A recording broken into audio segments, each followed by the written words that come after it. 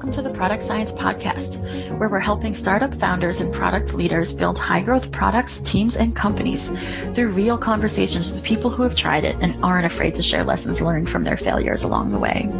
I'm your host, Holly Hester Riley, founder and CEO of H2R Product Science. So this week on the Product Science Podcast, I'm super excited to share Allison Cassing. Allison is actually a member of the H2R Product Science team, and she and I worked together, I guess, several years ago at this point at Media Math during its high growth days. She was already there when I joined, and then we both left for different companies and stayed in touch. And then I brought her, asked her if she wanted to come and be part of this team because I love working with Allison. So I'm super excited to share with my listeners. So Allison, welcome to the Product Science Podcast. Yeah, thanks, Holly. Happy to be here. So do you want to start with a little bit of, how you got into product management? Because I know it wasn't an obvious path for you. Sure. Yeah. So maybe I'll start in college. I studied economics and statistics in college, but always had an interest in fashion and lifestyle. So I would go to my econ and stat classes, and then I interned a lot in fashion and PR. And that was through the summers and in my off time during school years. And then when I was leaving my university, I wanted to be a fashion assistant in a magazine. That was kind of my dream job. And I sent out a ton of resumes and cover letters and didn't get any responses. And one of my professors, I was going to ask you, yeah. Sorry, I was going to ask you a silly question here. Sure. Was that before or after the Devil Wears Prada movie? Oh, that's a good question. I think it was before. Yeah. But maybe after the book. Mm-hmm. Yeah. Okay. So you wanted to be like, so carry on. So you sent a bunch of letters. I think that's a hard to get job, right? Like a lot of people want that. Yeah. And it's a lot of connections, I think often is helpful. And I had my internships, but I wasn't steeped in things. I didn't go to school in New York. I wasn't around all the time. So I sent out all these resumes. I didn't get any responses. I even sent hard copies to the offices because I thought, this will make me different than just an email. But then a professor of mine from the University of Chicago sent an email saying, oh, the Federal Reserve is still looking for research assistants if anyone wants this. It was kind of, an email to a lot of people. And I thought, okay, I kind of just want a job at this point, and that sounds reasonably interesting. I never really thought that would be what I wanted to do, but I was like, this sounds interesting. Sure, I'll apply to this. So I applied, and they brought me in for an interview. I met with a bunch of the different sections and got the job in the industrial output section. So I worked there for 2 years as a research assistant, and that was a lot of data scraping and some low-level programming to scrape data from websites. And we collected tons of information to put out the Industrial Production Index. So that's what that group did. And what is the Industrial Production Index? It's a measure of what the industrial production is in the United States each month. So we're looking at, I particularly focused on aircraft. So we were looking at aircraft production, but we take, tons of information about steel production. There was paper and pulp, there were a bunch of RAs in my group, and they were focused on different areas. So we collected all of that, put it through some machine that the economist ran, and popped out the industrial production index number. Yeah. So basically that's like when you go to what is the US's number on this, like how much of this we produce a year? You were like crunching numbers in there, helping them figure it out. Yeah. And I was there from 2008 to 2010. So that was during the recession time. And I feel like people always ask me, what was it like to be there? Was it so crazy? And it wasn't like pages were flying out of printers and everyone was running around, but it was different. All of the models that we used were different because things were changing so much from what it had been for so long. So that was the biggest impact on my time there. But I guess the big part of being at the Fed is I worked in industrial output, but also was tasked with, I forget my exact title, but it was something like the chart RA. So I made a lot of charts for the economists across the board for internal presentations and then also congressional presentations that the chairman would do. So I learned some like basic charting program. It's called, what's it called? Fame. It's something that like no one else uses. But I would make a bunch of charts for these presentations. Economists would tell us, what numbers they wanted and what they wanted it to look like, what was the story they were trying to tell. And we would put together these charts it was cool. I got to go to a congressional presentation, sit behind Ben Bernanke. You can see me probably on C-SPAN circa 2010 back there. So. Wow. And did you see your charts in that congressional presentation? Indeed. Yeah. So that is really cool. I have a couple questions for you about the charts, because I know that, listeners will learn as we get through this that Allison has always had a heavy data focus and understanding of data and, how we communicate it, which I've always thought was so valuable. And so I'm curious, at that point in time, the kinds of charts that were being asked for and put together by people who worked at the Fed, how did that, I'm wondering if you can kind of compare for us like their understanding of how to communicate meaning with data compared to the people we typically come across in the business world. Is it similar? Is it different? Were these like the best of the best? Were they like really boring? Like what did that look like? Often pretty standard. So there were, like, I remember when I took over this position, there were just those like the 15 charts that we always do. And it's, it's a line of GDP and then maybe a forecast line, like very standard. But then I remember we did one where we had to color the differences. We were showing deficits versus surplus, and it was green and red.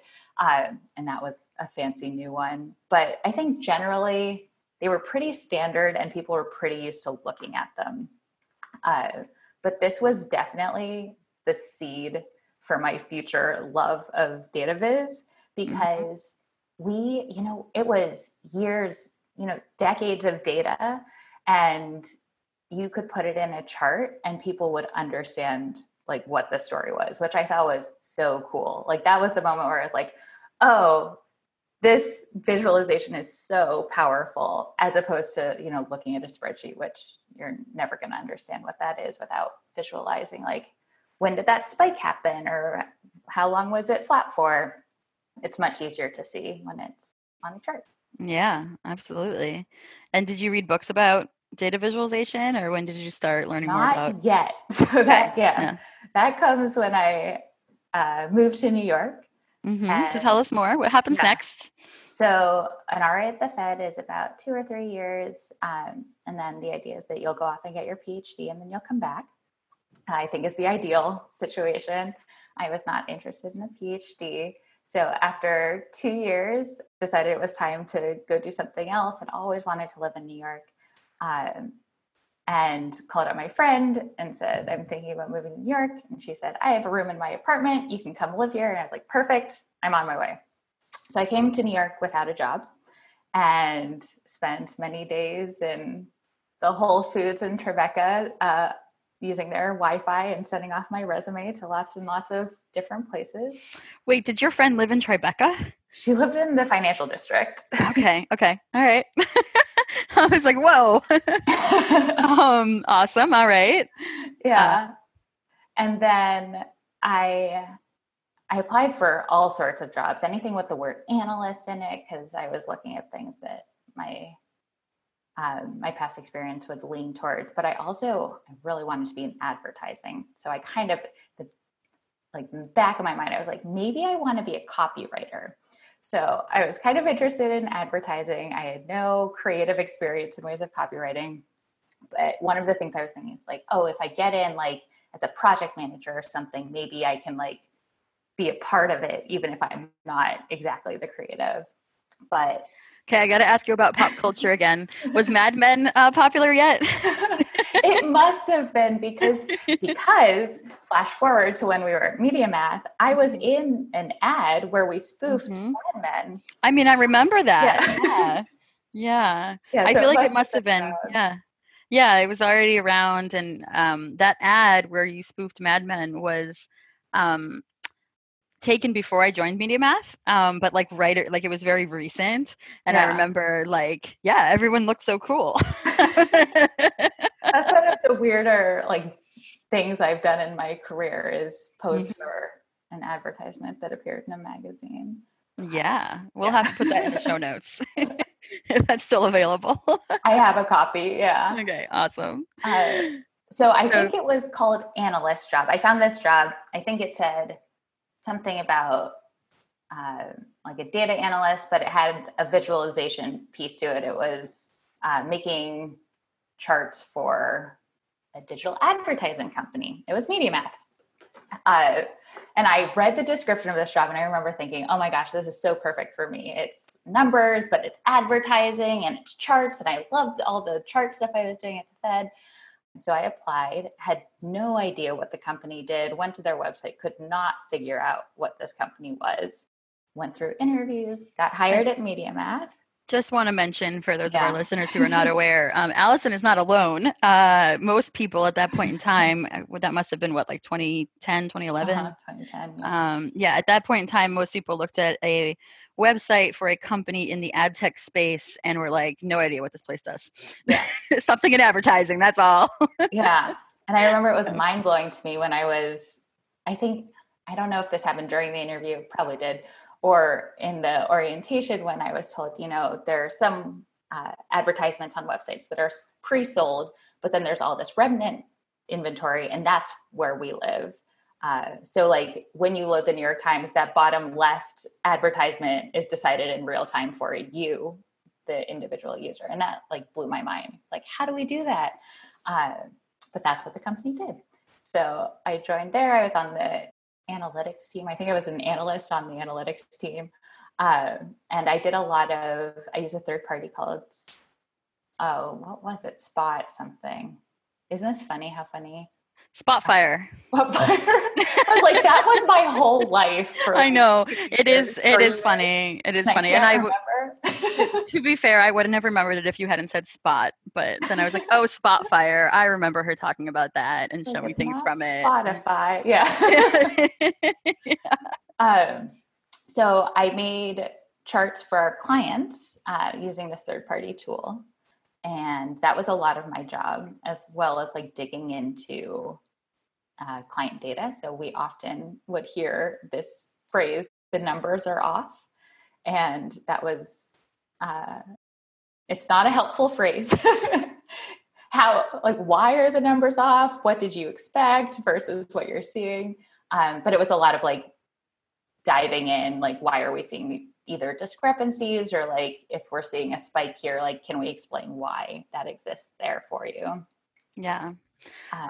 One thing I'm wondering if we could situate for our listeners is at that point in time, how old is Media Math as a company, and how much of this is done manually? So the diving into data was fairly manual in ways of I learned SQL at Media Math. It was a lot of, I think I joined, so I was around 100 in ways of employee number at Media Math. And we were still a little scrappy in ways of, there were cron jobs that ran to do a lot of data processing, and sometimes they wouldn't run and we wouldn't always know why. But I don't know if that's totally true. I feel like, so my husband worked there too, and I feel like there was a day he deleted the cron tab, and that was like the biggest day of his career. But they were able to recover. But there was a sophisticated data team at the time. But right off the bat, I didn't interact with the data team quite as much as I would later. When I first started, they were just the people. I think they had the office upstairs at that point, and it was like the rare sighting of a data engineer for me. Like Mm-hmm. I worked just with the output of all of these things. Yeah. One of the reasons I wanted to sort of dive into that a little bit is that I think it's really interesting. When we were at Media Math, and I joined in 2012, so like 2 years after you, as employee number 140 or so. Um, the Lean Startup hadn't come out yet, the book, and the early principles that would come together in Eric Ries's The Lean Startup were definitely available. We went to Marty Kagan's training. I'm trying to remember. There's a precursor to the Lean Startup that Steve Blank, the 5 steps of the Epiphany was out. Like a lot of things about customer development and iterative development were available, but it hadn't yet taken the startup world. Um, you know, it hadn't yet overtaken the edges of the startup world the way it has today. So I think our Mm-hmm. listeners might think, oh, those are really classic techniques. But actually, I feel like at that point in time, it was kind of scrappy in a good way. That the history of their platform, the Terminal One platform, which managed which was the place where people would come to set up what they wanted to advertise and go to get this data and things. It really, what I learned after I got there is that it really came together in a very lean startup kind of fashion of like, first we're going to have people doing it and then we're going to automate it. Mm-hmm. So I find it really fascinating. Your first job there was really kind of some of the things that later got automated, right? Mm-hmm. And then you got to be a person doing that part. Right. And that's so 2007 Media Math was founded. I joined in 2010. And yeah, so initially I was building these I use these third party tools to build client facing charts. And that was, it was a platform that they were signing into. It was called Math Clarity, and it was totally separate from the trading platform. So you had two places you would log in, one for your reporting and one for your other work. And for a while, that was manual too. If on one platform in particular, I remember if clients would change something on the interface, then we had people inside who would get an alert and then they would go change it in a different platform. So it looked more seamless than it was on the back end for sure. And then through opening international offices and just some changes in personnel, I was shifted over to the product team, which was a newly forming team. So that was probably after a year or so. My boss left and my boss's boss went to open the London office. And so I was kind of stranded, but not really, because they made sure that I found a good home in the product team. They said, you already own this client-facing reporting. You're building it. We think it makes sense to be on the product team. I was like, I don't even, what does the product team do? I didn't really understand what the product team did. And for a while, I kind of just continued on building my stuff, but under the product world. And then I was put under the product manager for data. I think I started reporting to him.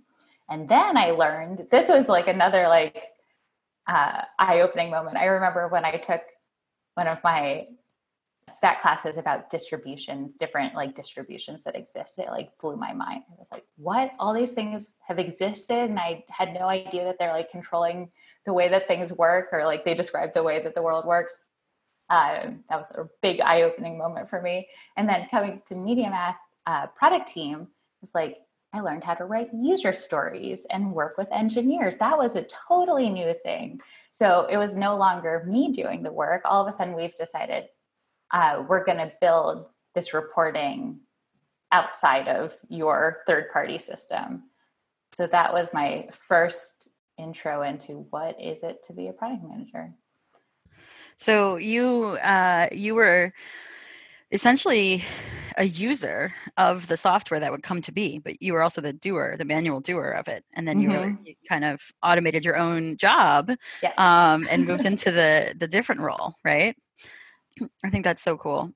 And then a couple other things that, just because I have context that come to mind for me is like, I know by the time that I joined the team, you were reporting to the data product manager. And I think the product team had like 6 people. Like there was the VP of product, there were like 2 senior product managers, and then like a couple of regular level product managers, which you and I were Yeah. at. Um, and something else that happened around this time that I think I hear people talk about all the time in tech product management is well, we called it the new beta, but a lot of people call it a migration or a replatforming or all these other words. But basically, they had pulled together over the first couple of years of once they started doing the tech in-house for some things. They had a Flash Flex version of it Right. with kind of an API, I like to say. Like the API was there, but there were a lot of things still happening on the front end instead. And at the point in time that I got there, they were working on redesigning and rebuilding it on HTML5. And I remember that you led what would reporting look like on there. Right. And I think that really was, I mean, such a critical thing for the company to get right. So I'm kind of curious, like how you felt that, how did you go about doing that? Because that's like a really gnarly problem, right? I'm always hearing people when I go out and I, teach and I talk to people think that they couldn't possibly like create a new one at the same time as the old one exists and have people go to more than one place because that'll be a Mm-hmm. really bad experience. Like, oh my God, 2 logins? No, no, no, no, no, no. We have to wait until we have only one login to even give it to a customer. Like, did you hear things like that inside Media Math, and what were the responses, and what did you think of what was happening? Because you were new to product too. What was that like for you? Yeah, so I was really deep in math clarity. It was my everything, and I heard everything that was wrong with it from internal and external. So I feel like I had a good understanding of what people liked and didn't like about what existed. And I think more than having 2 logins being an issue, I remember people were so nervous about math clarity going away. So the old system going away, because they were so reliant on that old system. They couldn't fathom that the new system would maybe be better and serve their needs. Because the day we turned off math clarity was like, that's a big moment in my media math career. And yeah, I think there was a lot of thought about if we want people to not have to go to 2 places, let's make sure that the new place serves their needs. So that was a lot of how we thought about prioritizing, like what will the early reporting be? Because we didn't wait until we had a full suite of reports. We had tons of reports in math clarity, but we weren't going to wait until we had that full suite in the new system before we released it. So it was a lot of thoughts about like, well, what's most important in people's day to day. And I know you had the same thing. Like you were working on the trading part of it, and a lot of it was what what do people use the most and what's most important. Yeah. Um, yeah. So tell me a little bit about how you found that out. So, for example, I remember, that you picked that there were some, like maybe it was one report, maybe it was two. I don't remember how many, but that some reports came out, and that was the first version of reporting in T1 beta, which is what we call the new version of the Mm-hmm. platform.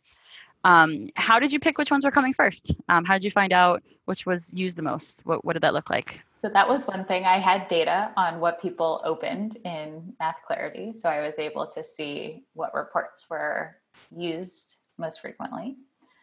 So that was one piece of data. And then the other was what people were doing. So one was the performance report. That's just like how much money did you spend? How many clicks did you get? How many conversions did you get? Kind of the basic that you would imagine. And then another big one was where are you running? So that was a pretty huge one, is the list of sites that you're running on and performance cut by those sites. So for us, those were 2 different reports, and those were the ones that we prioritized. Then we kind of stopped and we thought, do we need to make more reports, or should we prioritize letting people build their own reports.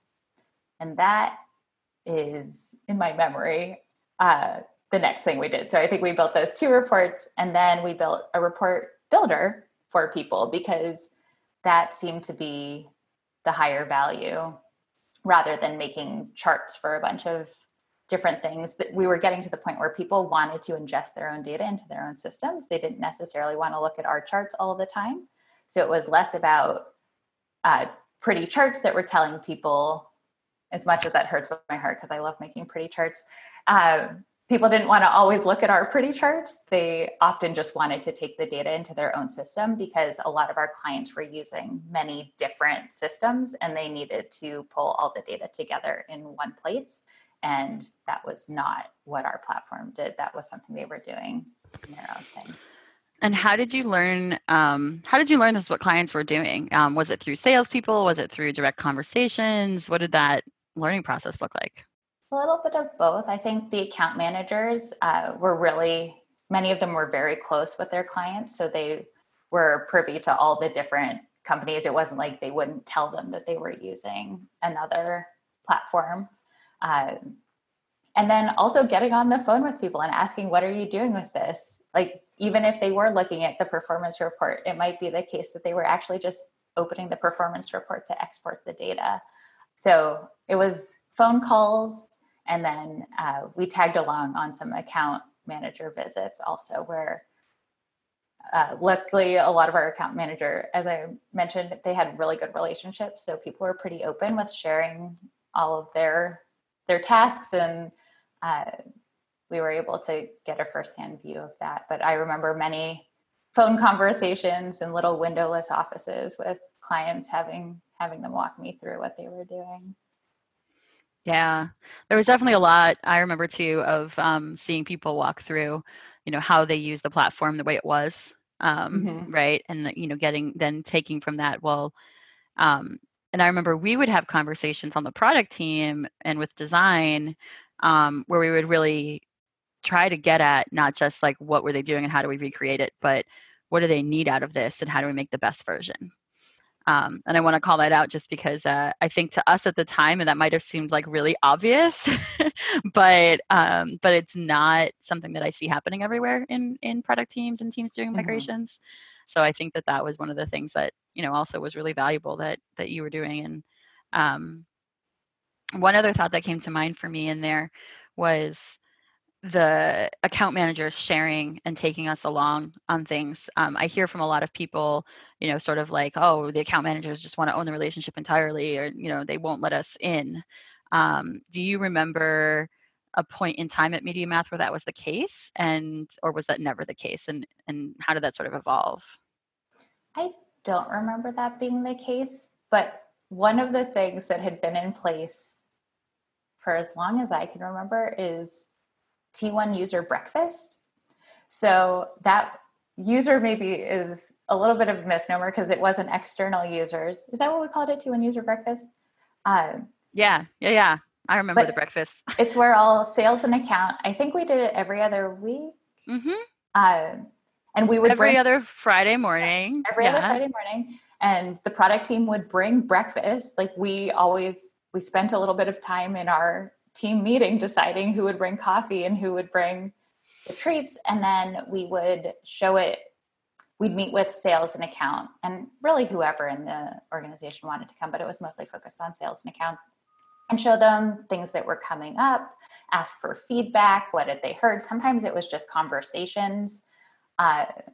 And we got a lot of great information that way. And I think also built a lot of trust with the rest of the organization because we weren't sitting alone in like a product cave. We were regularly talking to everyone and clearly taking their input and putting it into, like, they saw things they said come out in our product. So I feel like that was a way that we built trust with them, and they were very willing to bring us along because they knew it might make its way into the product. If this customer says this thing, and we hear it other places too, then it's likely that we might solve their problem for them in short order. Yeah. Yeah, I think that was such a powerful practice that was, already there when I got there. But that, I really took on as something that I wanted to make sure that when my teams were doing things, we always were sharing. Mm-hmm. Um, One of the things that I also kind of vividly remember is the feel, like when we were in Lagrange, or Lagrange, I forget how you pronounce that word. But Yeah. yeah.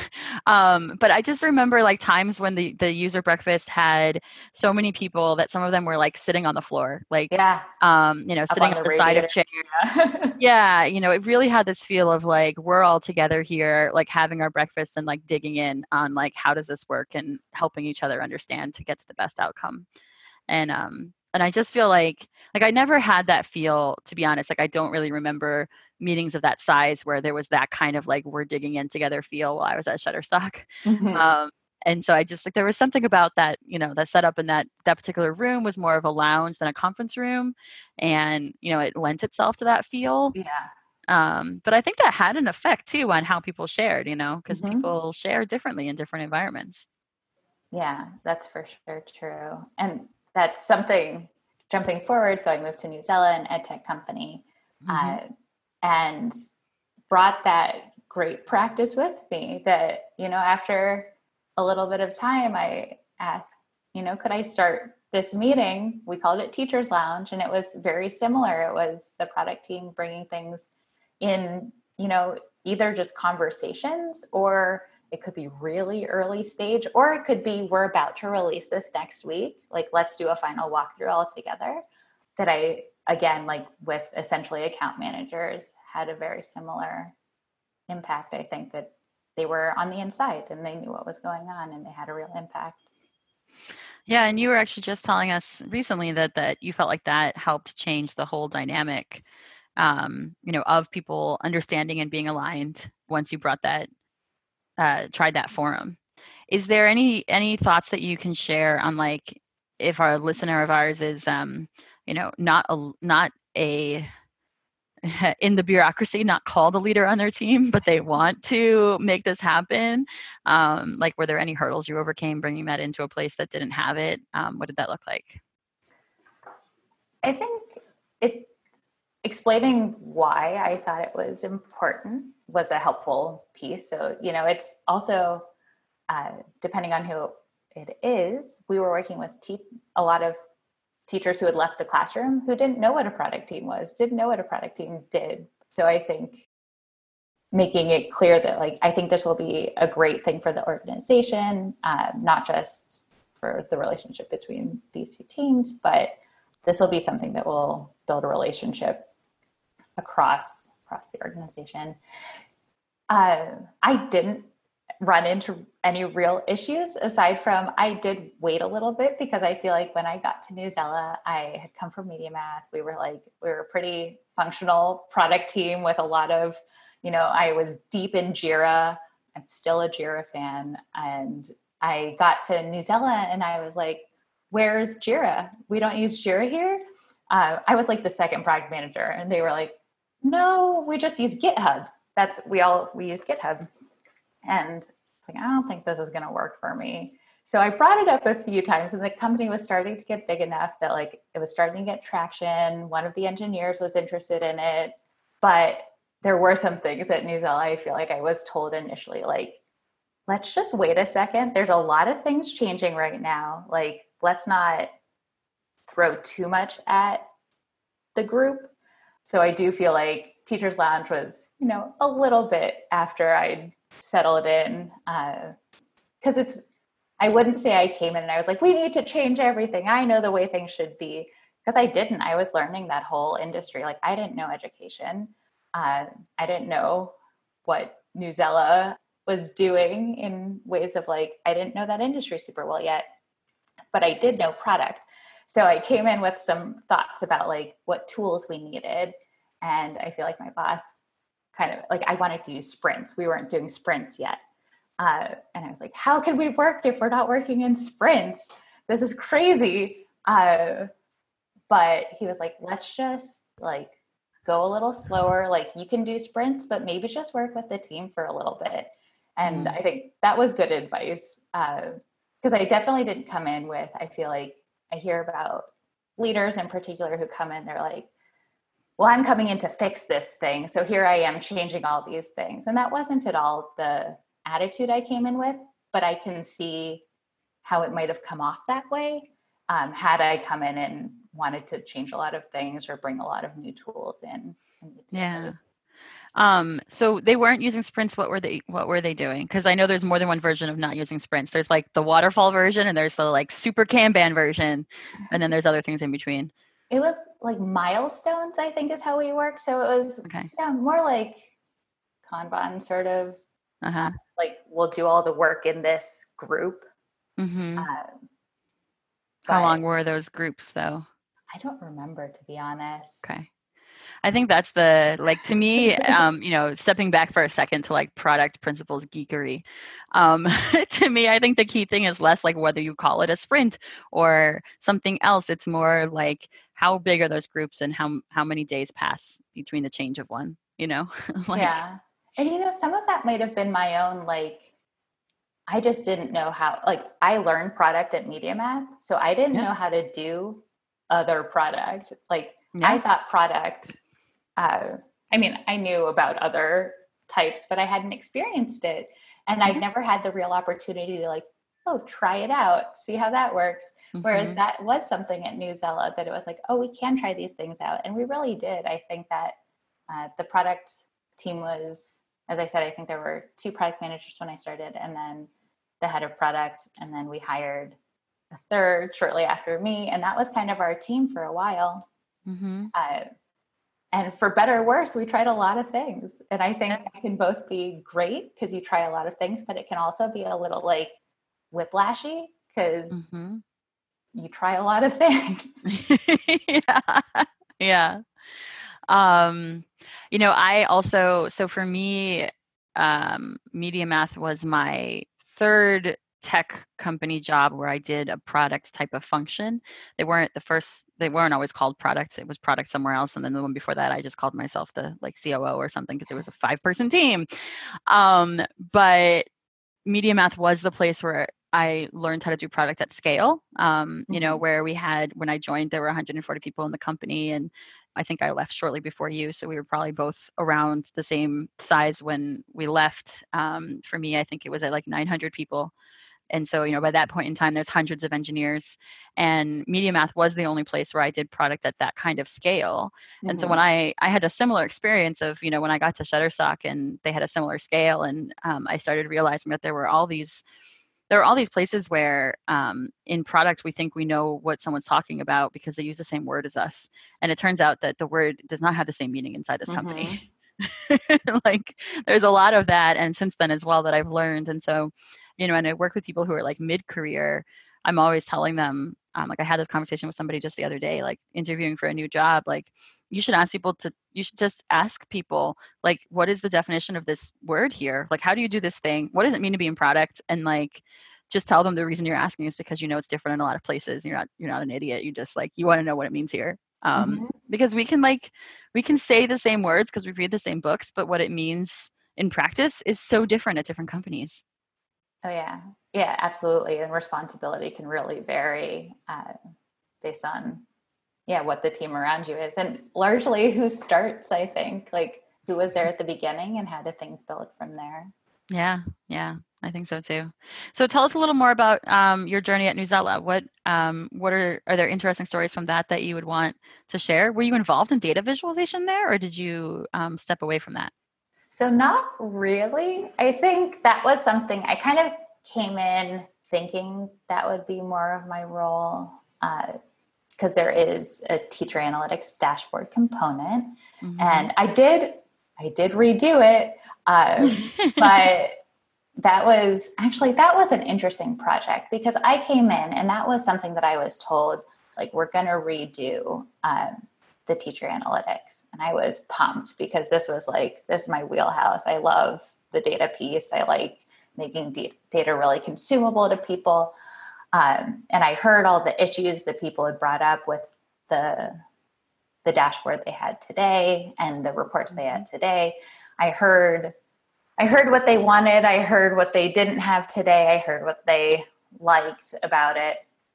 But part of it too just felt like, I think I wish I had questioned more initially when I was told this is the project we're going to do, because I was just immediately so excited by it that I, like, looking back, I wish I had put on my product hat and asked why. Like, why are we working on this project right now? Is it really that people can't do what they need to do, or are they just asking for more because they think it would be cool? Or I think part of it, honestly, is it looked a little dated. So the company just wanted a refresh. They wanted it to look more modern, which is like a little bit what we prioritized. And I wish I had used a lot more product research up front, because even though I talked to so many teachers, and this is like working at HR has really, I feel like I've seen this driven home so many times, like, know what your research goal is. Like, I talked to so many teachers, which is like, I love the user research part. Obviously, that's like where I am now. I love talking to people. I love learning about how they do things and what their situation is, what challenges they have. And at Newsella, I really did. I talked to a ton of people. I also had a bunch of former teachers on staff, so I could talk to them all the time. But what I didn't have a clear view of, I think, is like, what question am I asking? Not just like, what can we do better? That's not the right question to ask, I think. But that was the question I kind of went out with, was like, what would you want to see? Which is just, that led me in a million directions, and I didn't know what to do with the information I got back. So I wish I had started that project a little differently, because we did update things. We just threw a lot of data at people is what it kind of ended up being. We had some sort of fancy looking charts and we added a lot of information, but I think I would have done it differently if I had, like, getting through the other side of the project. I think I might have just thrown a spreadsheet at them, honestly, Yeah. rather than trying to make this fancy looking table. Yeah. Yeah. I think that's a really good lesson that a lot of us have some point where we learn or learn again. Yeah. It's like sometimes you just, especially when you have the pressure from the leadership of a company and, they want things to look pretty. And, there's a lot of reason that it can be fun to jump on that Yeah, project, right? absolutely. It can be fun to jump on the redesign. Like, most people on the product side of things and the design side of things enjoy redesigning stuff because they always think that we can do it better than we did, Right. you know? But the challenge is figuring out how valuable is that redesign and is it going to be Mm-hmm. worth the cost? And I think that's kind of what I'm hearing from you. And I know that I think you didn't have a lot of insight into the business, maybe, I don't know, how much insight did you have into what the business goals out of that were and how that would be measured? I think that wasn't something that came until much later. Mm-hmm. And part of that was like the maturity of the product organization at the time. Like, we were kind of, there was a lot of good work done on gut feeling early on. Mm-hmm. And then we get to the point where we need to start tracking metrics and like really paying attention to all of that. And I think some of this work was planned maybe before we thought through all of that. Yeah. But I think that kind of, rather than being set all up front, I think the project up front was kind of like, we need to redesign this part of the website, rather than like, we need to drop our teachers, like, teachers should only spend half the time in the analytics that they are today, something like that. Like, Mm-hmm. Yeah, like having a metric or a reason you're doing it. yeah, that. Yeah. So I feel like that stuff came out over time, but that was a huge project that lasted a really long time, and we were not. There wasn't much like partial release going on. It was kind of Mm. like, we got to do a big switch over, which is a really scary moment. Mm-hmm. Because we had beta testers, but it was, I also think I would change the way I did that release, where, I'd find a way to get like the test groups out earlier, Mm-hmm. and like smaller pieces, because there's a real appetite for being a part of something new with those users. People were excited to be a part of like what's coming, but Yeah. at the same time, they need to do their job. So if you interfere with that, that's the fear, is like, Yep. teachers don't have much time. So if you just messed up their day because you're testing something on them, Yeah. that's a real bad thing for users. Yeah. Yeah. That makes sense. So let's kind of go from there to what you do now. So what kind of happened next for you? Yes. So I moved to Portland, Oregon. So Newzella was in New York, and then my husband got a job in Portland, and we moved to Portland. And I again moved without a job, uh, and had really been doing some thinking at the end of Newzella, like, is product really what I want to continue with, or do I want to do something totally outside of software and technology, or would I want to focus more on user research or analytics? That was something I had kind of thought, like, would I want to be like a product analytics person, which now is like data science and beyond some of my, like, I know enough SQL to be dangerous, but I am no data scientist. So I really started thinking, like, well, where do I want to focus my time? And I talked to all these teachers. I love talking to teachers. I loved being immersed in all of that and being able to use what I heard, uh, which I did frequently at Newzella, because I would be out in the classroom and someone would bring something up in a meeting. And I'd be like, well, I don't know if that's always the case. Like, I saw this thing in a classroom, and that would make us rethink, like, oh, okay, so maybe that won't do what we thought.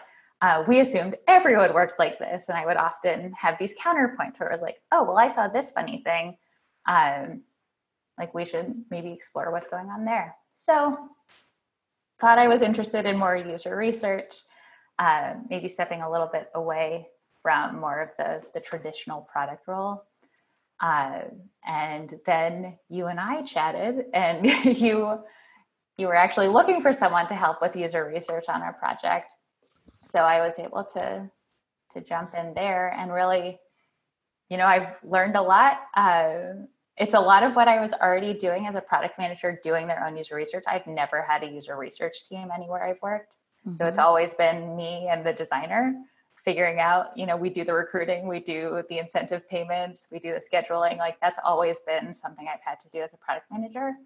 And I like that now that's all of what I do. That's like where I really get to focus a lot of my time, is thinking much more about, like, well, what are we asking and why are we asking it? What do we want to learn, and what are the best questions to do that? Because when you're a product manager, it can be really hard to have the time to focus on that. Mm-hmm. As important as we know it all is, we had grand plans of doing, like, every Thursday we'll do user interviews, but like, work comes along and you just don't have time to schedule and recruit and write those tests and make sure you have something, because you just have, for product managers often, like, you have a million meetings to go to, and then you try and do your work in those like 30-minute slots when you're not in a meeting. Yes. So user, like, getting interviews done when they weren't the top priority of, like, oh, we have to test this right now, was always hard. So I really like that I get to focus on that now, and then work with other people and collaborate as to how that will help the product learnings for different organizations. Yeah. I mean, I really love that you do that too, because it's so awesome to do it together. But tell us a little bit, I think sort of as we're wrapping up, what are some of your favorite either tools or lessons that you find yourself teaching again and again to our clients, as you're walking them down the let's do user research together and really get you deep into what it is, because we don't just do research for people. We do it with them to teach them how to do it themselves. Right. And so what are I know you've also sort of evolved a bit as a coach, right? So what are some of the lessons you find yourself teaching again and again? Yeah, let's see. One is, it's not bad to use a third-party recruiter. That's a big one, just coming from what I've done previously. If you can, and some of them are not very expensive at all. We use user interviews a lot, and they're great. That can make your life way easier just logistically. I'm thinking of one of our clients who was spending a lot of time reviewing recruits. and potential participants. And then once we started using user interviews with them, it's just, it's been probably hours of their week that they've gotten back. So just logistically, that could be a great thing. If you don't have a pool of users you can easily tap. Another, and this is kind of obvious, but the more interviews you do, the more comfortable you will be. It will be uncomfortable for those first, especially like the first handful of interviews. It will feel uncomfortable if you've never done interviews before. But being prepared, and we always prepare a script so that you have something to lean back on. You don't have to come up with these questions off the cuff, nor really should you. You should know what you want to ask and why. But it'll be hard. Doing an interview is always better than not doing an interview. Even if it goes it's a little rocky, or it goes a little like off the path, you will almost for sure learn something that you didn't know before. So I think just like doing it and making it a cadence is really helpful. So, like every week, if you can, and it's helpful to have someone to help you with this, of course, but if it just becomes practice that every week we're going to talk to someone, that'll get you more comfortable more quickly. Yeah, definitely. Are there some things you've noticed, maybe when you work with a client who has either consumed or done research in the past, but it was always like a big project, and now we're teaching them how to do it, continuously, week by week?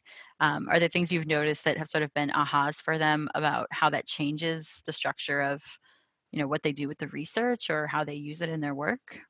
Yeah, I think one thing is just getting to know your user more deeply. So I'm thinking some people, when they do research, well, and maybe I'll call it research. Or I was going to say, I think often it's usability. So we're testing prototypes. I think that's a lot of what people do when they're doing research, is they're not necessarily just, or I'll speak for myself. I feel like this is how I was for some time, is like a lot of the user interaction I would have is like testing prototypes.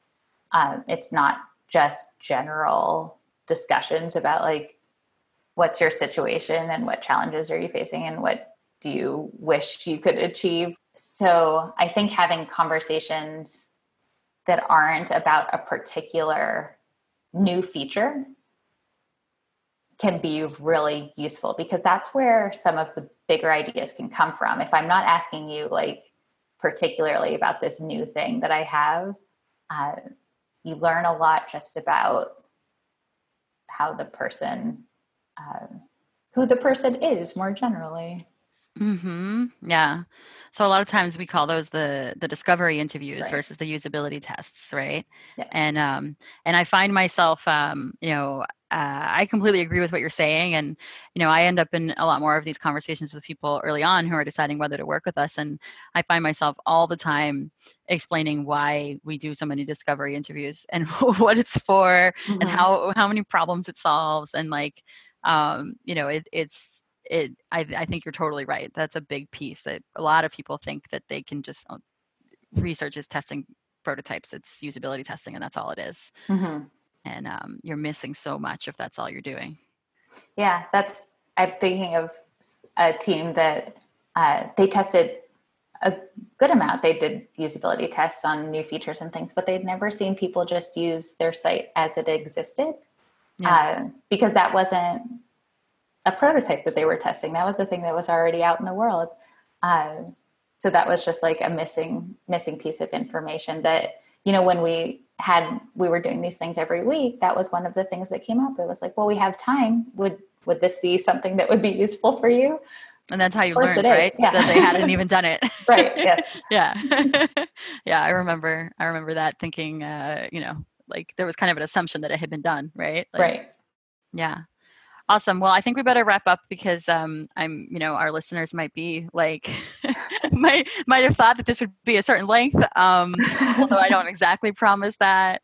But I'm curious if you have any final thoughts, in particular for people that maybe are trying to figure out what's the right part of the tech industry for them, because not everybody is a product manager. Not everybody should stay a product manager forever. Maybe you could tell us a little bit about what that's been like for you. Yeah, I think some of it is thinking about what parts, what do I want to say? Now let's talk about flow state. Like, where do you find that you can spend time or energy and it doesn't feel like work so much? Like, what's easier? And that's kind of what I gravitated towards, both with data and the user research. These are the parts that, for me, aren't as challenging. And I think also another thing I've just noticed about the way that I work is I like spending a little bit more time by myself. And as a product manager, you are on a lot. And I've just found that this has been a better fit for me, where I have a little bit more time that's just kind of solo work. Even though it's with people, I interview people all the time, but it's different than being, the point person on a team. Yeah, the one-on-one or the, 3-person conversation is a lot more intimate and feels very different from the 10-person meeting. Running all the meetings, yeah. Yeah, exactly. It takes a different kind of energy for sure.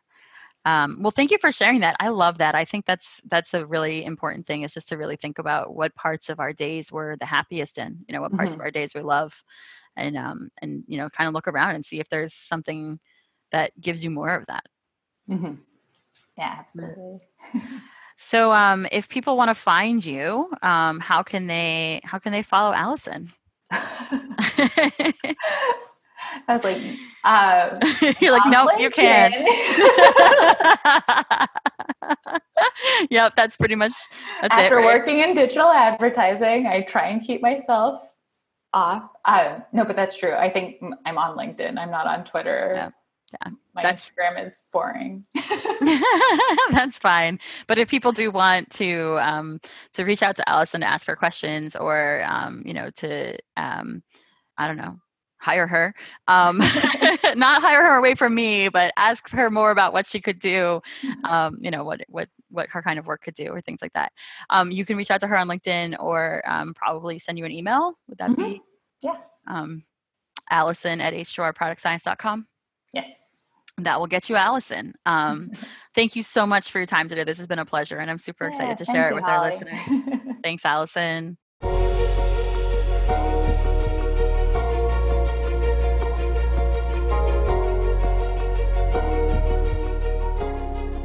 Product Science Podcast is brought to you by H2R Product Science. We teach startup founders and product leaders how to use the product science method to discover the strongest product opportunities and lay the foundations for high-growth products, teams, and businesses. Learn more at h2rproductscience.com. Enjoying this episode? Don't forget to subscribe so you don't miss next week's episode. I also encourage you to visit us at productsciencepodcast.com to sign up for more information and resources from me and our guests. If you love the show, a rating and review would be greatly appreciated. Thank you.